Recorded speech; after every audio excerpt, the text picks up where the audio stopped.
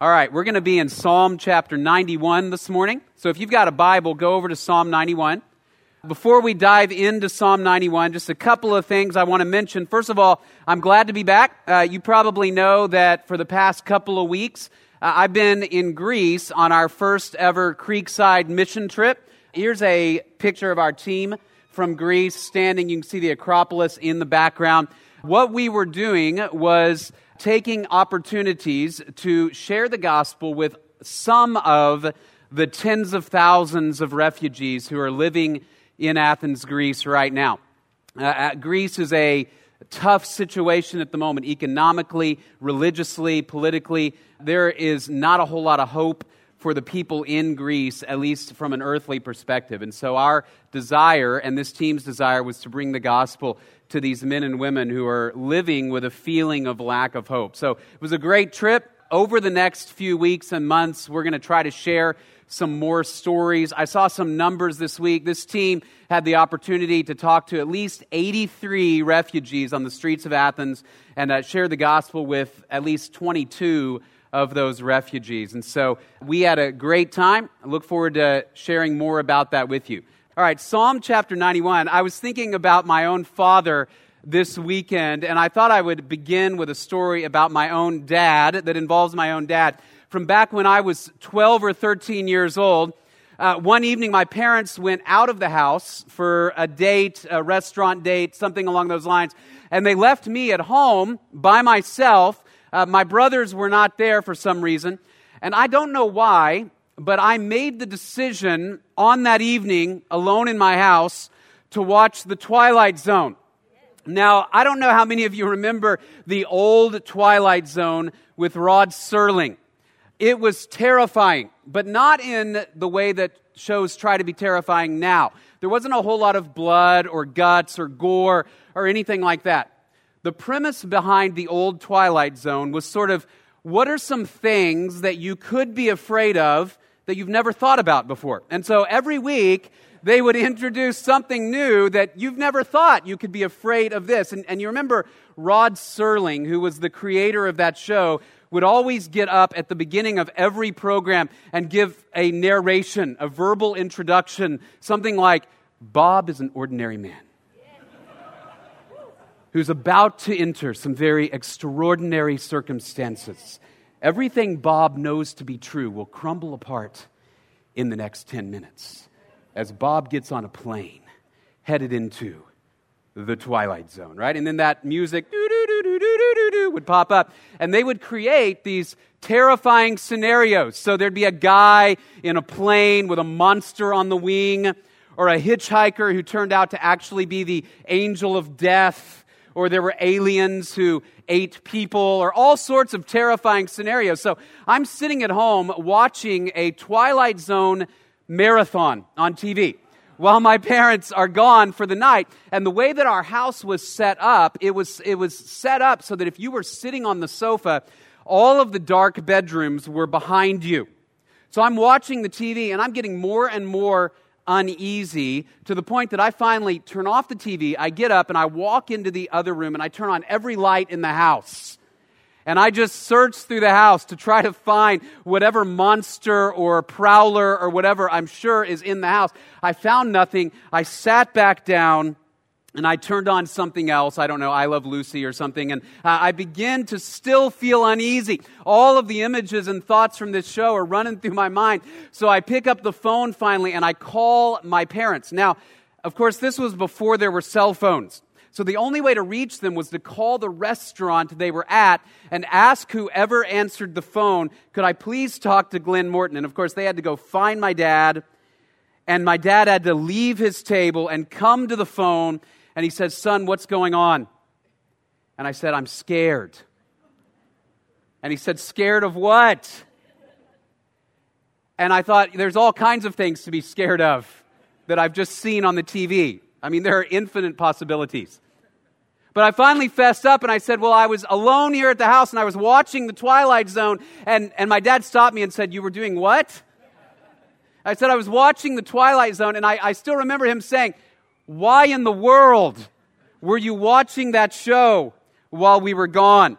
You're going to have to deal with this yourself. And he went back to dinner. Because my dad knew that at that moment I had created my own mess. I had allowed fear to enter into my heart and mind and absolutely dominate me. I invited it in, and then it wrecked my evening.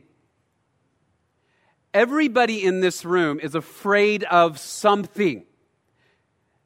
Every so often I run into somebody who says, I'm not really afraid of anything. And I never believe them. Everybody's afraid of something, whether you acknowledge it or not. When we're kids, our fears tend to run along concrete lines. We're afraid of certain types of people or certain types of violent situations. I asked some of my Facebook friends this week to tell me, what were you scared of when you were a child? One person says, I was scared of Santa Claus. Terrified he would come into our house and rob us while we slept. My little sister and I always slept in the same room on Christmas Eve, so I guess I coped by putting her closer to the door, just in case. Actually, she wasn't the only one afraid of Santa Claus. Another person said, my parents made me watch E.T. when I was 7 or 8. I would always be terrified E.T. was going to fly by and land in my room and take me home with him. And then she says, I'm also terrified of clowns. Clowns was actually a pretty big theme that came up. This other person says, I was not scared of clowns, but I was specifically frightened of Ronald McDonald. Another one says, I hated loud noises, fireworks, balloons, popping, guns, etc. I never outgrew the fear of balloons. This one, a great dad moment. My dad told me Darth Vader lived in our attic because he thought I would try to climb in there myself. Way to go. And then my favorite, I was scared of this creepy doll that my sister got at a garage sale. It was about 2 or 3 feet tall and had red hair. And to make it more creepy, my sister cut its hair with her kid scissors, then put black and blue eyeshadow on it with crayon. She knew I hated this doll, and so for fun, she would prop it up against my bed at night with its hands stretched toward my head. She would call my name until I woke up and saw it, and then pretend to be asleep. It's like the worst sister I've ever heard of. It's miserable. Now, when we're young, our fears run along those lines. As we get older, though, of course, our fears become more abstract and harder to pin down, don't they? We're not afraid of dolls or clowns as much as we were when we were kids, but we're afraid of things that we really can't control. Maybe we're afraid of being alone. Right? Maybe you're single in this room, and your greatest fear is that you will live the rest of your life in loneliness.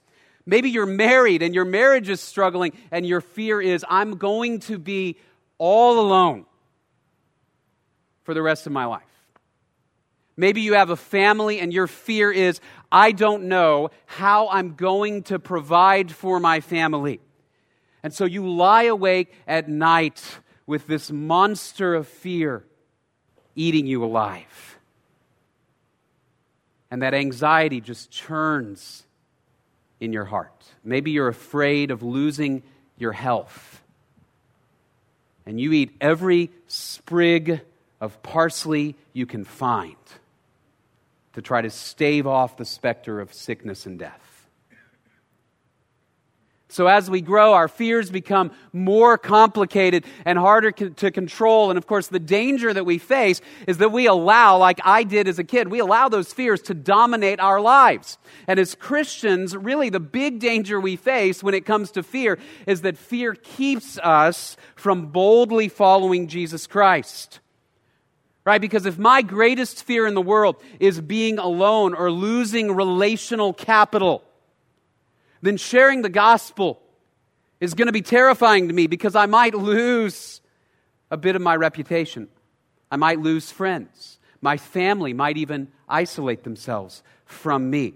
If my greatest fear is losing financial security, then I may be afraid to live with integrity with my money or to share the gospel because that may have financial implications. If my greatest fear for myself and my kids is about physical safety, then I will try to construct a life where we can always be safe and never get hurt and never step out of our comfort zone. And so following Jesus Christ boldly is next to impossible when fear rules our lives.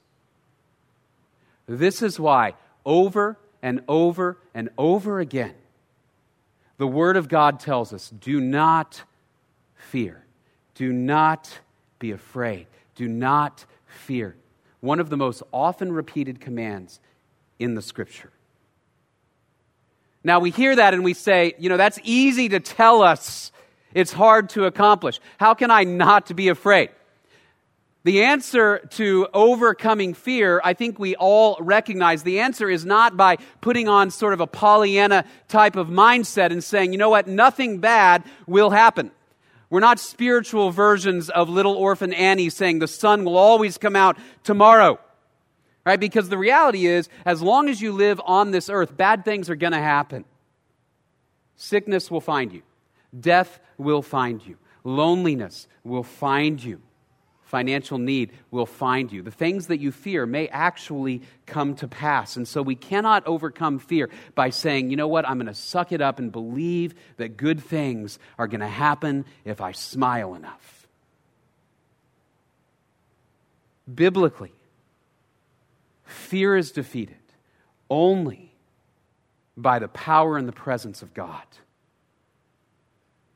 Biblically, courage is only found for those who look to God as their shelter and say, I will shelter myself under the hand of God because I know that God in Jesus Christ has given me an eternal hope that can overwhelm any fear, that no matter what finds me in this life, I have a hope that is greater than death. I have a hope of eternal provision greater than any need I experience now. I have a hope of permanent intimacy with God that will overwhelm any aloneness I feel today. And so every fear has been answered by the character of God and the gospel of Jesus Christ. As we look at Psalm 91 this morning, we're going to get a glimpse into the character of our God who gives us courage. Now, Psalm 91, of course, is a part of the Old Testament written to particular people at a particular time in history. Most likely, Psalm 91 was written to the king of Israel right before he went into battle. And of course, before going into battle, a king is going to fear defeat and death. And to the Israelites, God had made promises that as long as you obey, I will give you peace in the land on which you dwell. I will give you victory over your enemies. And so Psalm 91, in large measure, is God reminding the king, look, if you follow me, if you obey me, if you shelter yourself in me, I will give you victory. I will protect you here on the land and give you life. Now, for you and me, we are not members of ancient Israel. We don't share the same type of covenant relationship that God shared with Israel. But we have the same God. And although the details of our covenant with God in Jesus Christ have shifted, the reality of God as our protector has not changed. That in Jesus Christ, God says now, no matter what happens to you, there is a hope and a future for the people of God that defeats any fear. That's the essence of Psalm 91. Look with me then this morning at Psalm 91, starting in verse 1. He who dwells in the shelter of the Most High will abide in the shadow of the Almighty. I will say to the Lord, my refuge and my fortress, my God in whom I trust. For it is He who delivers you from the snare of the trapper and from the deadly pestilence. He will cover you with His pinions, and under His wings you may seek refuge. His faithfulness is a shield and a bulwark. I love the imagery here because it's not just that God provides shelter for us against what we fear. It's that God actually is the shelter. That's the thing that we see first here in verses 1 through 4. God actually is our shelter. That it is under God we find protection. Think for just a minute. When you are afraid, what fundamentally are you afraid of? When we're afraid, here's what I think we're afraid of. We are afraid that between us and whatever we fear, there's no barrier. There's no barrier between me and financial ruin. There's no barrier between me and cancer or sickness or death. There's no barrier between me and the deep loneliness that I fear. I have nothing to protect me. And Psalm 91, 1 through 4 says, God is your shelter. As long as you are under the shadow of the Most High, you have shade and shelter. We try to construct false shelters all the time for ourselves. If I can just get enough money in the bank, I won't have to worry about my finances. If I can just control my marriage and my relationships enough, I won't have to worry about loneliness. If I can just eat enough asparagus, I might not die. You might not really live either, but you might not die. Right? And so we try to construct these false shelters. And right at the beginning of Psalm 91, there is no sense in which God says, you know what, all your planning, all your intelligence, all your wisdom is going to save you. Instead, he says, the one who dwells in the shelter of the Most High has a shade and a shelter between him or her and death itself. When Shannon and I were living in Dallas, newly married, one evening we left our apartment to go to a party at a friend's house. And when we got into my car, it began to rain. But it was okay, we were in the car. But by the time we got to the end of our street, the rain turned into little stones of hail. They were pounding on top of that 1994 Toyota Tercel with the thin little roof. By the time we got a mile away from our apartment, those little stones of hail had become the size of baseballs. One of the worst hailstorms on record in Dallas County, pounding onto the top of that car, hitting the windshield. If you've never been in a little vehicle in a giant hailstorm, it's hard to describe the terror it can evoke. We pulled under the shelter of a gas station along with seemingly half of the entire Metroplex, trying to get under that little gas station. And there we waited out the worst of the storm. And after the storm, we pulled that car out, and I saw the giant dents all over the hood and the roof. By some miracle, the windshield itself did not shatter. And I remember looking at that car, and I thought, had it not been for that thin sheet metal between me and those hailstones, I'd be dead. But that shelter kept us alive. That's the imagery of Psalm 91. God is the shelter between you and me and everything that we fear. He goes on to describe God like a big bird. Okay, not big bird, a big bird. Critical distinction. Like an eagle or a hawk. And he says, God shelters you under the pinions of his wing, like a bird shelters its chicks. Right here in the first 4 verses, actually, of Psalm 91, there are 4 names used for God.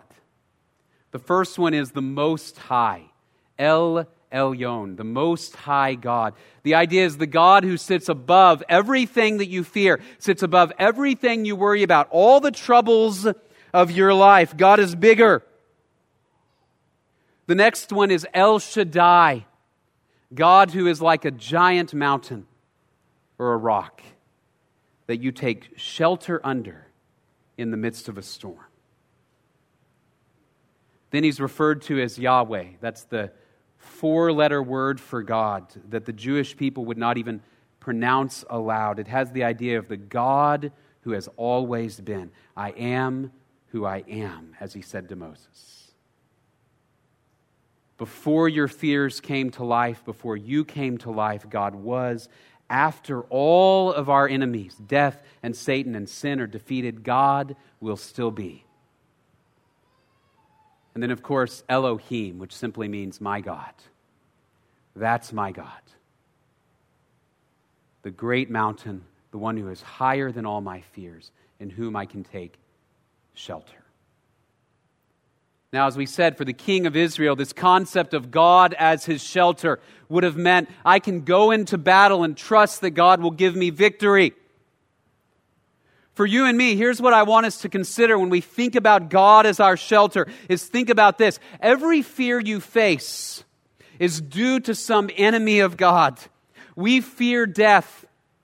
We fear separation from God and other people because of sin. We fear financial ruin, ultimately because we fear not having enough, which leads to death. Now imagine all of those enemies bearing down upon you, and you stand in an open field, about to die. And what God does is He inserts His Son, Jesus Christ, as the shelter between you and me and everything we fear. Every enemy is vanquished by the presence of Jesus Christ, who took the brunt of sin and the brunt of death and everything Satan had to throw at Him, and took death itself and swallowed it up in victory. So that for those who know Jesus Christ, we have an enduring and permanent shelter. Evil can never permanently destroy because of the hope of resurrection provided in Jesus Christ. That's what we mean when we say God is our shelter. Now the psalmist goes on to say, God is our courage. Look at verse 5. You will not be afraid of the terror by night, or of the arrow that flies by day, or of the pestilence that stalks in darkness, or of the destruction that lays waste at noon. 1,000 may fall at your side, and 10,000 at your right hand, but it shall not approach you. You will only look on with your eyes and see the recompense of the wicked. For you have made the Lord my refuge, even the Most High, your dwelling place. No evil will befall you, nor will any plague come near your tent. For He will give His angels charge concerning you to guard you in all your ways. They will bear you up in their hands, that you do not strike your foot against a stone. You will tread upon the lion and cobra, the young lion and the serpent you will trample down. Let me ask this question and be honest. How many of you have ever been afraid of the dark? Okay? About half. Many of us, if not most of us, at some point in our lives have been afraid of the dark. Just like the story I told at the beginning. In the dark, we don't know what's going to happen. There are terrors in the dark. There are fears in the dark. I read an article a few years ago about lion attacks in Tanzania.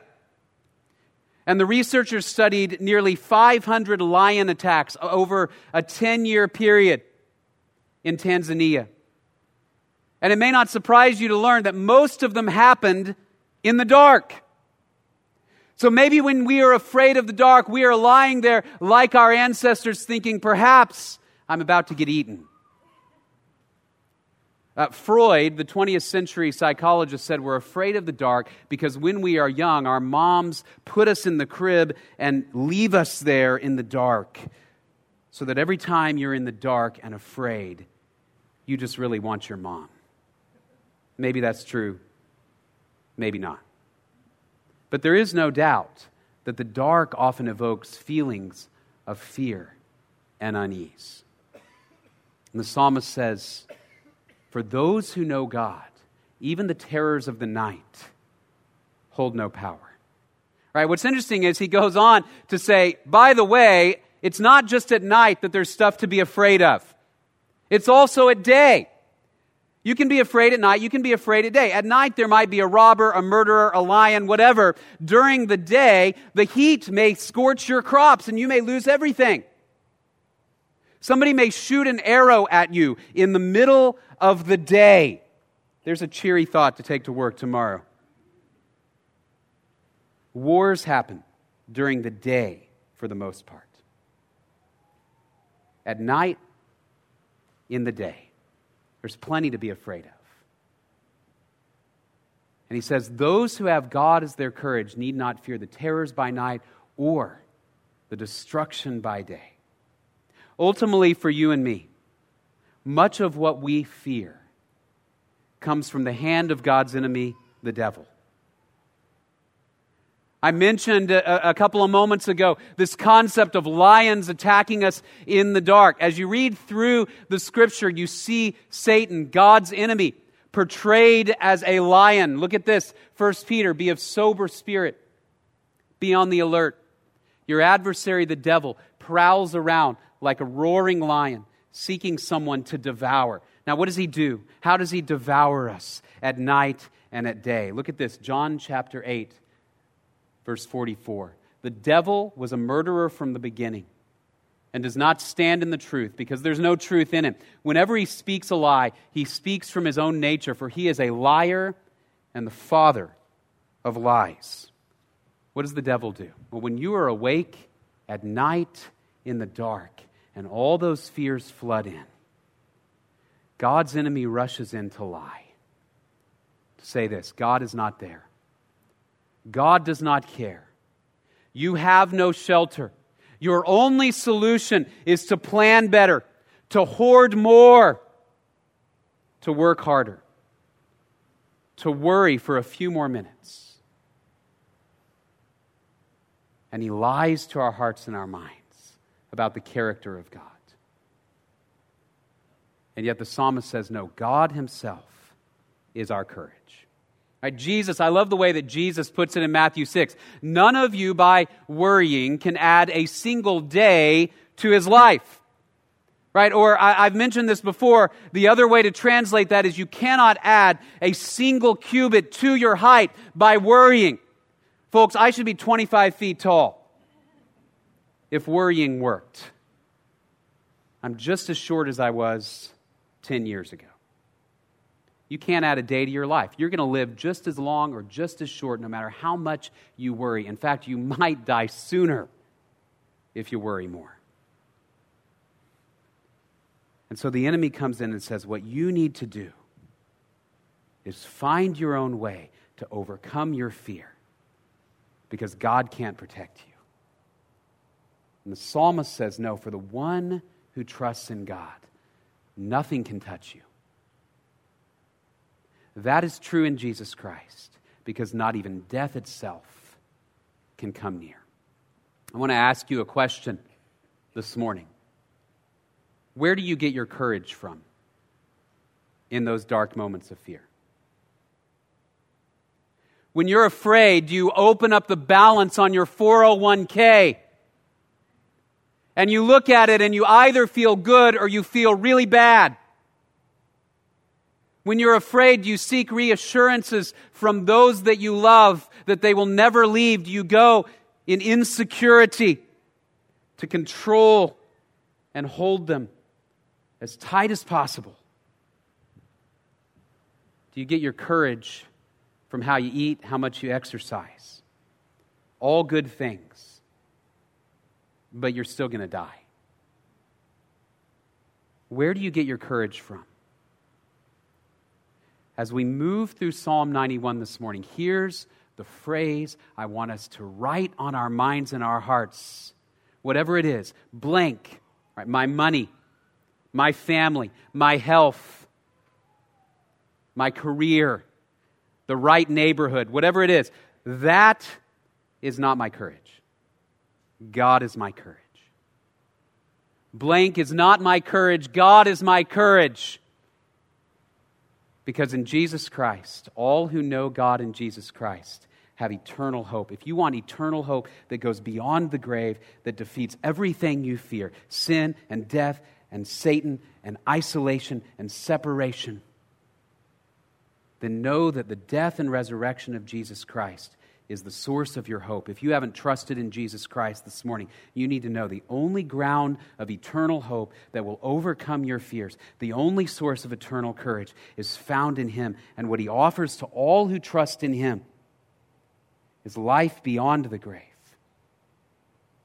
love beyond the loneliness of this life, provision beyond your wildest dreams. God is my courage. And then lastly, God is our salvation. Look at verses 14 to 16 this morning. Because He has loved me, therefore I will deliver him. I will set him securely on high because he has known my name. He will call upon me and I will answer him. I will be with him in trouble. I will rescue him and honor him. With a long life I will satisfy him and let him see my salvation. Passage says the person in trouble, the person about to drown, the person about to die can reach up and God will save. I was reminded of an incident about 5 years ago. It was during a summer just like this one. My wife and kids went over to a friend's house to swim in the pool. And my wife and several of the moms were sitting around watching the kids as they swam in the shallow end of the pool, and they were talking. And our son, Samuel, at the time, was about 3 years old, and he was playing in the shallow end. And you know how it can happen with kids. She turned to talk to somebody, and in a split second, Samuel got out of that shallow end, and he ran around the side of the pool to come around to her. And as he was running around, he slipped, and he fell into the deep end of the pool. And she didn't see it at first until she heard the little voice, "Mommy!" And she looked up, and right as he said it, the head went under. Shannon said, "I never knew I could move so fast." She jumped in that pool, she grabbed him out, brought him up to the side, and he was fine. But later we were talking about it with Samuel and trying to figure out as well as we could what happened. If you know, trying to get a story from a 3-year-old is harder than a police interrogation. Okay, but we said, "Samuel, what happened?" And he said, "Well, I just slipped and I fell." And of course he went under. He couldn't swim very well yet. But he said, "With all that I had," I'm paraphrasing here, with the last breath he had, you know what he did? He popped up and he yelled, "Mommy." And he said, "I looked up and I saw Mommy look at me, and I knew I didn't need to say it again because she would come." As I thought about that story, I couldn't help but think about Peter. When Jesus appeared to the disciples walking on the water, you remember the story. And Peter says, "Lord, if it's you, tell me to come to you out on the water." And Jesus looks up and says, come on. Peter gets out of the boat. He starts to walk on the water. But as he sees the waves, he stops looking at Jesus and he begins to sink. And just as my son did, right, I think, before Peter's head goes under, he goes, "Lord, save me!" And Jesus grabs him and pulls him out and says, "You of little faith, why'd you doubt?" Now, I have to say, if I'm Peter, my answer would be all kinds of reasons. Just look around you. There's a giant storm. Everybody else is in the boat, by the way, Jesus. I'm out of the boat. I have all kinds of reasons to be afraid. There are fears on the water and in the dark that I hadn't even thought about before. The ocean was the ancient version of the Twilight Zone. They believed there were monsters and terrors that they had not even discovered. And Peter could say, "God, I'm afraid." But Jesus would say, as long as you know me, as long as you're in my presence, you got nothing to be afraid of. Sometime later, after the death and resurrection of Jesus, Peter stood before a group of men and women, and he said these words in Acts chapter 4. "There is salvation in no one else, for there is no other name under heaven that has been given among men by which we must be saved." Look at verse 14 of Psalm 91 again. "Because he has loved me, therefore I will deliver him. I will set him securely on high." Why? Because he has known my name. "He will call upon me, and I will answer him." To know the name of God is to say, "God, I trust you to save me from everything I fear. I trust you that when the cords of death are dragging me down, you'll reach in and save, just as he has done in Jesus Christ." God is our salvation. We have nothing to fear. Nothing else is my courage. God is my courage. So that in those moments of fear, here's what we do. We remember the character of God. When you're lying awake at night and you hear those voices that say, God doesn't care. God has left you alone. God doesn't see. Nobody sees. You're on your own. There's no shade. The worst is going to happen. You say, no, I worship a God who loves me so much that He interposed His own Son, Jesus Christ, between me and death itself. And so God is here. God always sees and always cares. We remember His presence, always, always there. And then thirdly, we remember His salvation. We remember that the day is coming when death will be abolished. Loneliness will be no more. There will be more than enough provision for everybody in God's kingdom. No fear can ultimately destroy us because we know God in Jesus Christ. God is my courage, not my bank account, not my house, not the right schools for my kids, not my right neighborhood, not a good spinach salad. Right? God is my courage. As you go through the week then, every time you feel those fears beginning to creep in, remember those words. I remember several years ago, and I'll tell this as we close.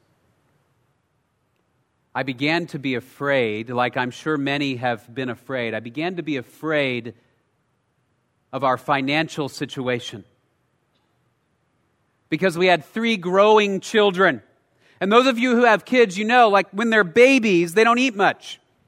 So you can order like a 6-count nugget from Chick-fil-A. You and your wife kind of split 5 of them, and you cut one 3 ways, and you hand it out, and the kids are good. They don't eat much. But as they grew, they began to eat more and more and more, and I began to look at the grocery bills, and they were going up and up and up and up and up. And it didn't help that people who were older kept saying things like, you just wait until they're teenagers. And it terrified me. And it sounds funny now. It sounds like this silly fear now. It terrified me. I would lay awake at night going, how are we going to do this? And I would check the bank account and it would either give me courage or despair. I would look at the pantry and either go, we've got enough for this week. Or I would look and go, how did they do that so fast? But it was right about that time that I found myself reading Psalm 91. And in those dark moments, when I heard the voice of the enemy saying, yeah, God doesn't care. He's left you alone. You're going to run out. You're all going to starve. I began to practice this. God is my courage. Not my bank account. Not what's in the pantry. Not this house, not these clothes. God is my courage because everything I fear is vanquished in Jesus Christ because of the provision of God's Son. God is our courage. We have nothing to fear. Would you pray with me? Father, we are grateful for this time. And oh, we are grateful for your word. Because we are people of fear. We cannot see the big picture. We cannot see every day what you're doing. And we listen to voices that we ought to ignore and repudiate. So forgive us. Remind us that in Jesus Christ we have a hope and a future beyond any earthly fear. Let us trust you each day, because we know each day has enough trouble of its own, so there's no value in worrying about tomorrow. Father, we praise you that in Jesus Christ you've provided a way for us to experience eternal life, an eternal relationship with you, freedom from death and freedom from fear. We thank you and we pray all of this in Jesus' name. Amen. God bless you. Have a wonderful week.